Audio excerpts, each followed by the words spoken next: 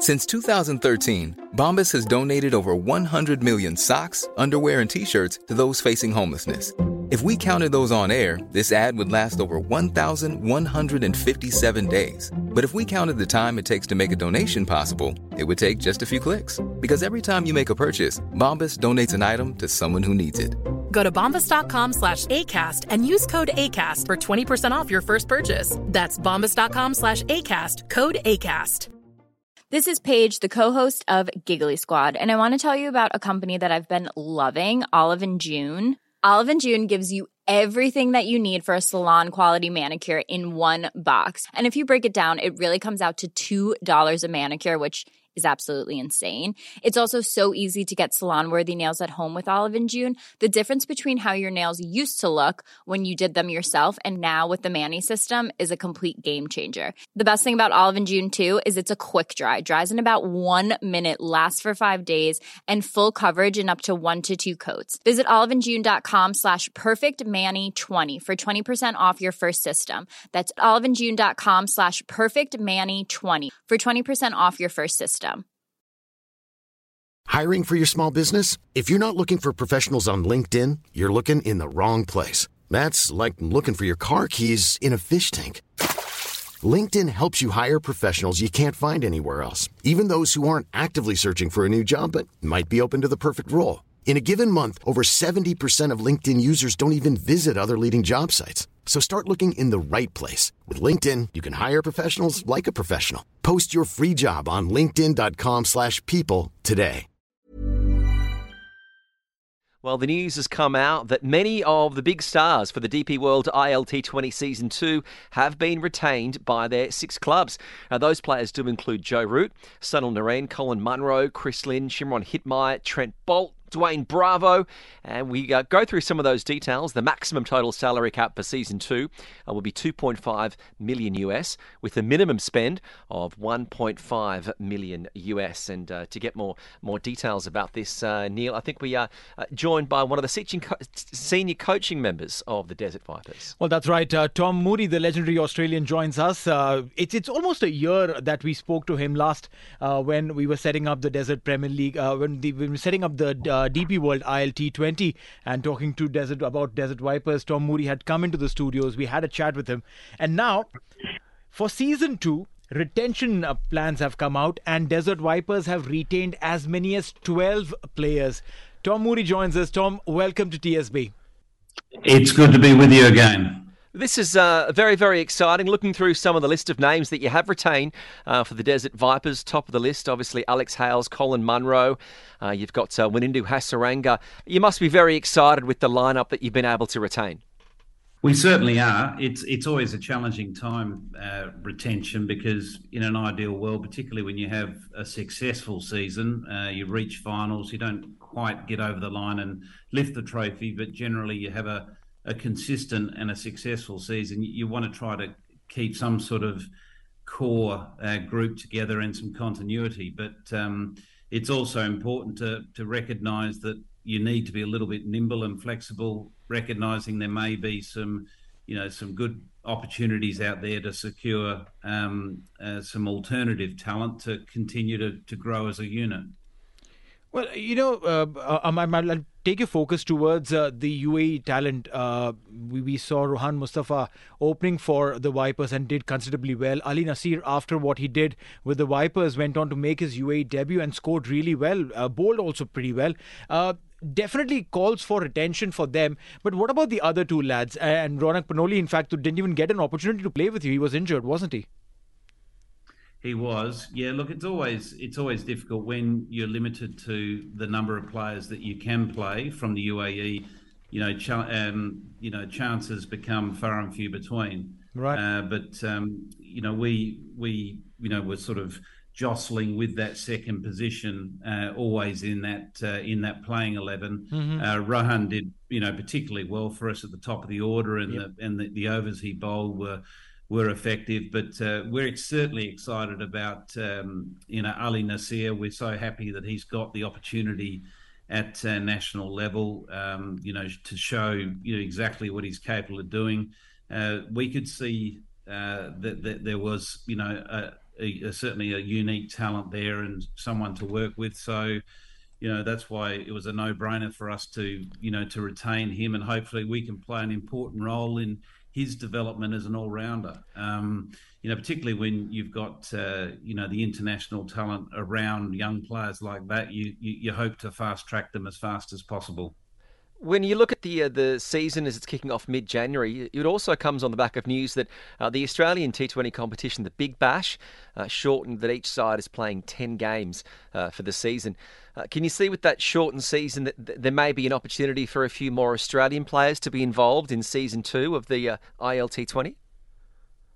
Yeah, look, I hope so. The one thing that the reality is the Big Bash may well finish a fraction early, but the reality is a number of those, I suppose, star players will be connected either with the Australian team, or if not with the Australian team, they'll have state contracts where they're committed to play red ball cricket, so the longer form of the game.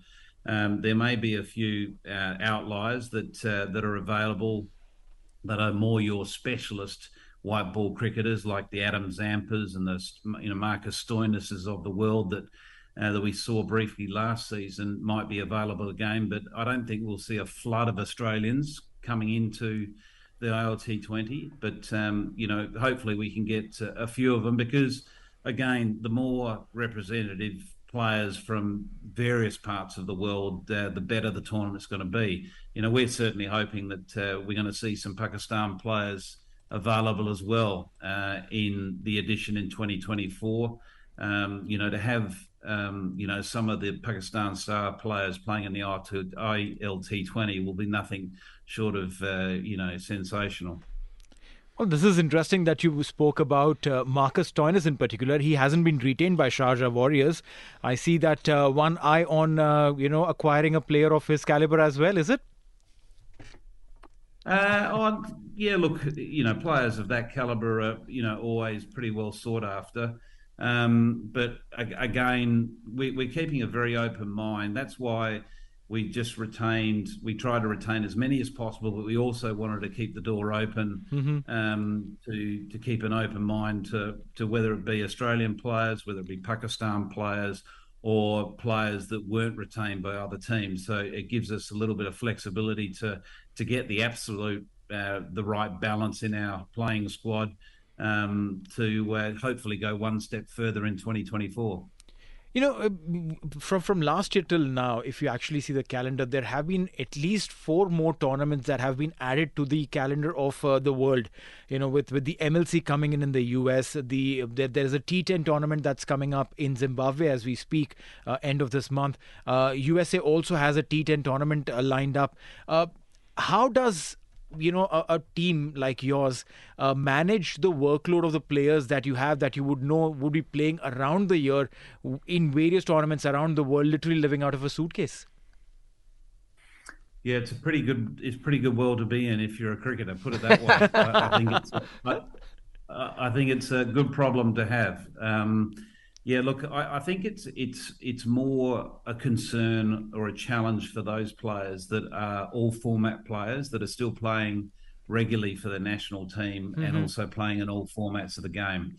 For those players that are your specialised white ball cricketers, and just looking at some of our players, for instance, you've got your Hasaranga, who's a specialist white ball cricketer. Right. Alex Hales is another one, Tom Curran, Colin Munro, these type of players, Matisa Patarana, these type of players are all specialists in white ball cricket. So, their focus and time is committed to, those specific tournaments. So workload needs to be, I suppose, carefully managed, but it's not as big an issue for those players as it is for those that are also trying to juggle a test career. We watched the crowd certainly pick up towards the end of season 1 of the ILT20.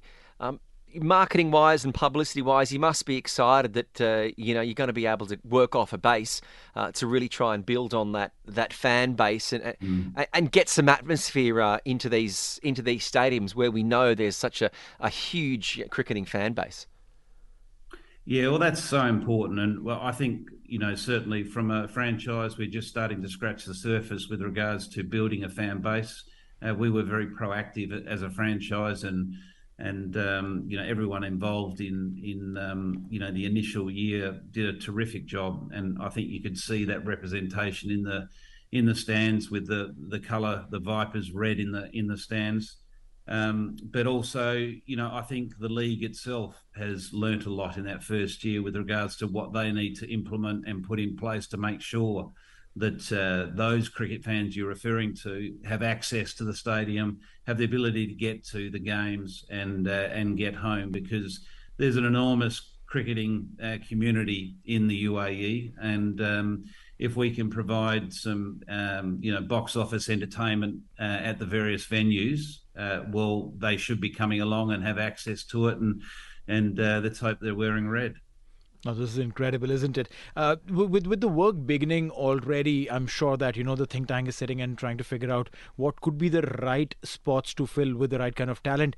But some of these talents that have played other leagues, and my focus would be on Matish Pathirana, who had a fabulous season at the IPL and playing under Mahendra Singh Dhoni. How does playing these leagues change the focus of every single player that adds on? I mean, do you guys sit together and have probably a head-to-head conversation and probably say that, hey, what were your learnings? If you could share some of those here.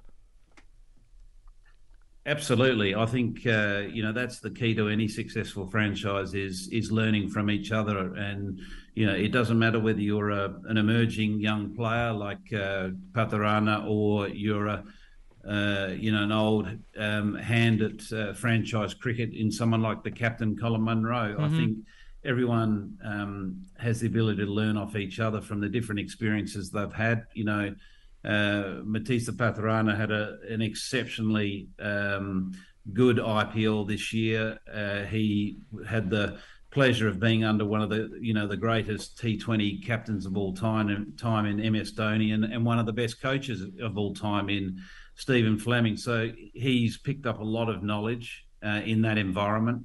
And what you generally try to do is create an environment where that knowledge is shared in a way that players, particularly young players, don't feel like they're threatened in any way. They can just sort of talk about their experiences, and casual conversations can be had and lessons can be learnt by all.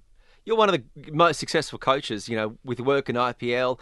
You work with Sri Lanka and in Australia. But are you prepared if the Desert Vipers go all the way, that the media is going to be calling it Mozball, to be able to get behind? Because every coach tends to have the nickname based around how they play these days.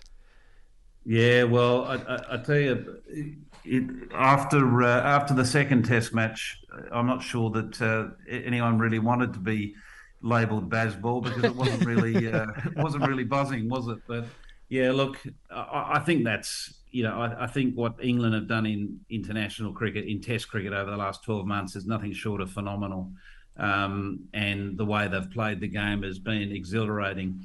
I think the Ashes, regardless of the approach that England have adopted of recent times in Test cricket, was always going to be box office watching for those cricketing fans out there. But to add that extra sort of spice to it, where you've got a team that's trying to, revolutionise Test cricket, play it a different way, adds another layer of excitement. And I think, interesting enough, what we've seen, if anything, is just the Bazball phenomena just slow down slightly, because this Australian side is a pretty good side, and particularly it's a very strong bowling unit. So there's only so many teams and so many conditions that you can go out there and take the game on and score at a runner ball. They're not doing that in the Ashes at the moment, but what we're getting is some great entertainment. What would you do with the Australian side? You've been close to Cameron Green. Is a tall all-rounder like you from the same part of the world.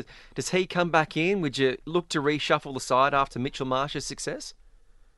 Yeah, it's a very difficult question. I put it this way: if I was chairman of selectors, I'm very happy that there's about 7 and 8 days between now and the next Test match, just to give you enough time to have clarity of thought. Because whatever decisions you make, you need to remember their not sort of just knee-jerk reactions to a loss at Headingley firstly, but also knee-jerk reactions around just playing players out of position. So if you're suddenly thinking of, well, if David Warner's under pressure, can we play Green and Marsh in the same side, and which one of the two can open the batting? To me, that could be a little bit short-sighted thinking that way. Because specialist openers are there for a reason. Is because they've got the skill of opening the batting in difficult conditions, particularly in the long format of the game in England, is extremely challenging. But there's no doubt the Australian team have got some thoughts to have around a number of selection issues that will present come the Old Trafford Test. We've been talking about Ashes. We've been talking about how good these games have been, literally, living up to be the best advertisement for the longest format of the game. Now, if England and Australia can do this, which could be the other two teams who could probably bring about a similar, attraction or towards this game? Well, I think there's plenty of teams that can do it. It's just a case of whether you are prepared to, I suppose, play that brand of cricket, and whether you've got the personnel to play that brand of cricket. England, I suppose, in a unique time where they've been a very dominant white ball team for the last 4 or 5 years, having won a World Cup and been very competitive in white ball cricket consistently over a long time, that they have really, I think, transformed their approach to Test cricket, from the attitude and the mindset of what's happening in white ball cricket. So they've taken advantage of players that already instinctively have that sort of aggressive mindset and skill base, where you've got other teams that have more traditional type players that are going to go out there and bat in a traditional way regardless. And to be fair, England still have one of those players in their side who's arguably one of the best players in the world in Joe Root, and he's not sort of falling into the trap of thinking he's got to hit every ball for 4 or 6 either. Well, Joe Root's one of the players we are looking forward to see line up as part of the DP World ILT20 Season 2. Tom Moody, you've been generous with your time. We do appreciate it, and we look forward to seeing the developments in the Desert Viper side in the lead up to Season 2. My pleasure, guys. Always good fun. All right, thank you so much. There is one of the greats, Tom Moody, the tall Australian all-rounder and cricket coach, who was giving his insights on the player retention for the DP World T20 back January 2024 in the UAE. Desert Vipers look strong again. They've retained some big names. I think that's a fantastic call. They're retaining 12 players from the side that didn't do much wrong, reached the finals and probably missed out just by a whisker. I think when you have a team that's delivered, there's no need to change much. TSB Talk Sport Business on Talk 100.3. Even when we're on a budget, we still deserve nice things. Quince is a place to scoop up stunning high-end goods for 50 to 80% less than similar brands. They have buttery soft cashmere sweaters starting at $50, luxurious Italian leather bags, and so much more. Plus, Quince only works with factories that use safe, ethical, and responsible manufacturing. Get the high-end goods you'll love without the high price tag with Quince. Go to quince.com/style for free shipping and 365-day returns. Imagine the softest sheets you've ever felt. Now imagine them getting even softer over time. That's what you'll feel with Boll & Branch's organic cotton sheets. In a recent customer survey, 96% replied that Boll & Branch sheets get softer with every wash. Start getting your best night's sleep in these sheets that get softer and softer for years to come. Try their sheets with a 30-night guarantee. Plus, get 15% off your first order at bollandbranch.com. Code BUTTERY. Exclusions apply. See site for details. Hey, thanks for listening to another TSB Talksport Business Podcast. And don't forget, if you want to hear the full show, we're live every weekday from 3 to 7 p.m. across the UAE on Talk 100.3. Or you can listen to us via the Big Fan TV app.